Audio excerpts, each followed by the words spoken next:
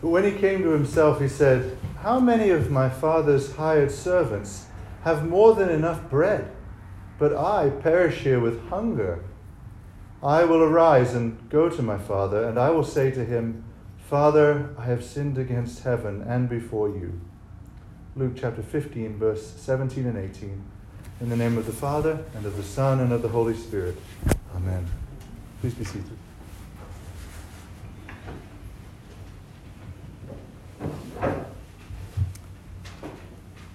Father, please give us ears to hear your word this morning, your gospel. Please bless and use my words to be true and useful to that purpose.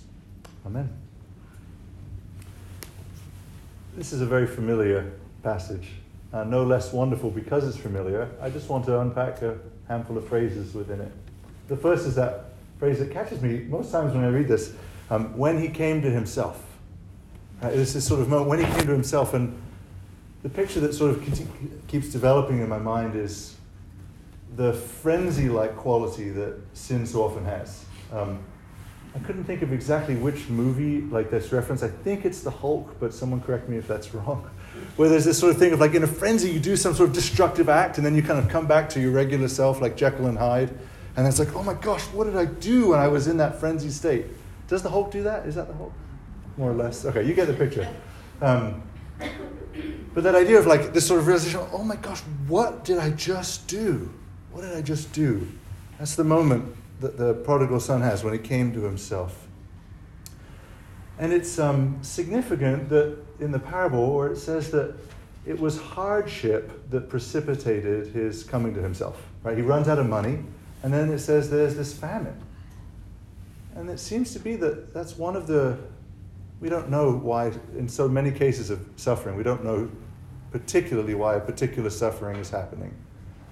But it does seem to be the case that the Lord uses suffering, sometimes, as a way to kind of snap out of whatever frenzy we were in before. That a little bit of physical pain or discomfort, it's like, oh yeah, why have I done this? I find for myself that, maybe like once a year or something, when I get something nasty in my stomach, and it's like, all of a sudden it comes to mind something I've been not confessing to the Lord. It's amazing how quickly it comes to mind. And it's like, oh, Lord, why have I been just acquiescing to this sin? The Lord can use hardship to help us to come to our senses, to come to ourselves. And even sort of unchosen hardship, but part of why the church in her wisdom calls us to even like the tiniest hardships, like just not having chocolate or something in Lent. Just a little bit of hardship is something that just slows down that carousel, that kind of frenzied madness of living for the flesh that we so easily be sucked into.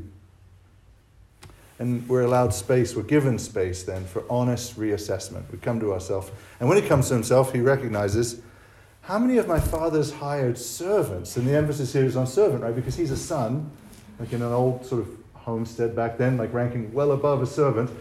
Those who would by rank be below him have plenty, and here he is a son of a well-supplied father, and he's destitute. And so there's this sort of parallel that and remember in the parable, he sells himself into slavery just to survive, and he's longing for the pig slop. He followed his own will, and it ended up in a worser slavery, and he's longing for pig slop, but yet servants who didn't follow their own will, but followed the Father's will, they had more than enough. I think this gives the lie. Every generation sort of invents its own phrase to say the same thing of, you do you, or look out for number one, or, to each his own path. Like just this idea that, we need to go and choose our own path. The Lord would say, look where following your own path can lead. I perish here with hunger is where it led for the prodigal son. And this is revelatory too, and it teaches that sin always results in lack, which is the opposite of how it's sort of the mirage it can present itself with, right? There's this, I want that thing over there. And it looks like you're going to be acquiring something, but it leads to lack. It may look like it tastes sweet. It may even taste sweet at first, but it does turn to ashes in the mouth.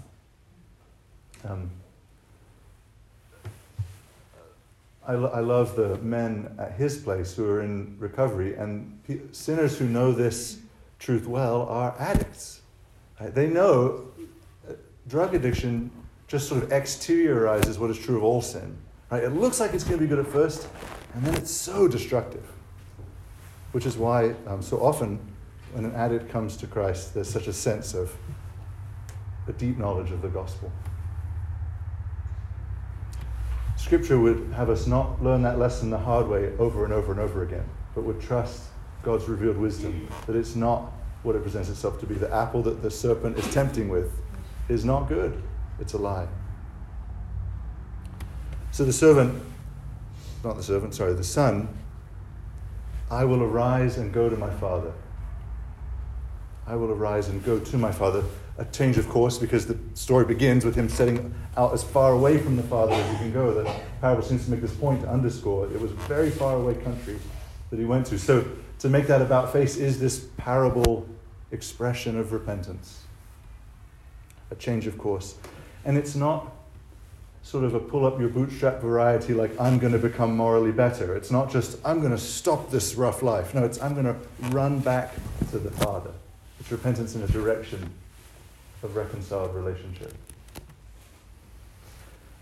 Corresponding in our own day, I think this is really almost just the smallest and yet most cosmically significant sense of prayer that I find when I have chosen sin instead of God's will. It's almost like in my heart, I'm trying to not make eye contact with God.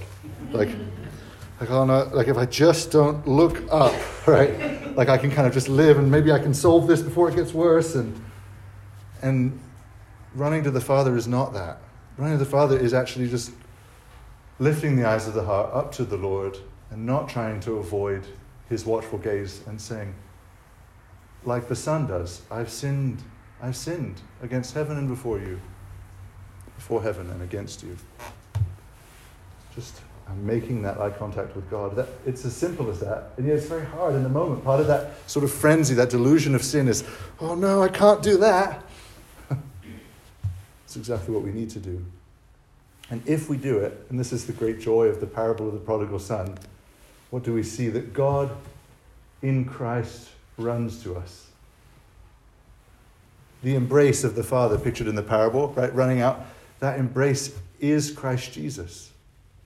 And one of the devotions of the church is recognizing that the mysterious symbolism that in the ordinary Roman form of death, crucifixion, the arms are stretched out like this and it has this sort of embrace-like quality. And so when we picture the sort of parable of the prodigal son in our real lives, this is the Father running to us. This is a picture of the Father running to us. Right? Christ Jesus is the Father's will. He sent the Son to reconcile us to himself, as we heard in 2 Corinthians. Jesus is God's embrace to us. And then after the embrace, every one of those details sort of richly indexes to other truths of the Scriptures that we're the Son. What's the first thing that happens to him when he's walking back? Put a coat on him, right? Clothed, reclothed in the righteousness of Christ. Put a ring on him. Not some sort of second-class son in the kingdom, but actually sharing the authority of Jesus. That's what it says, that sort of mystery of the Scriptures. Don't you know that we will judge angels as well as the rest of the cosmos? And then straight away being invited into a feast, a picture of the heavenly banquet foretasted in the Eucharistic feast. And this is the thing that really struck me about the parable, hearing it in preparation for this Sunday, is how it's bookended by feasting, but of two totally different kinds. Right? And sort of riffing on how God says in Corinthians that there's two different kinds of sorrow, worldly sorrow and godly sorrow. There's two different kinds of feasting.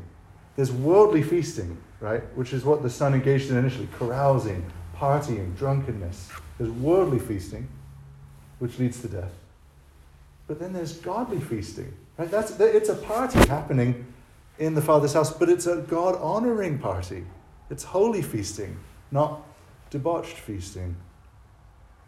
I think that's a really significant parallel or juxtaposition, because one of the lies the enemy whispers is that the invitation to life in God and rejecting sin is like as if you're saying no to something fun to have something just sort of dry and boring. And yet this parable would say the opposite is the case. Right? That actually it's saying no to the outcome that is wallowing with pigs, wanting to eat their disgusting food, versus being a happy and joyful feast, reconciled to God. So hearing this parable, the only question that presents is, what are we waiting for? Let us do the same as the prodigal son. Arise and go to the Father. Arise and be welcomed in to the feast that he has prepared for us in Holy Communion. Amen.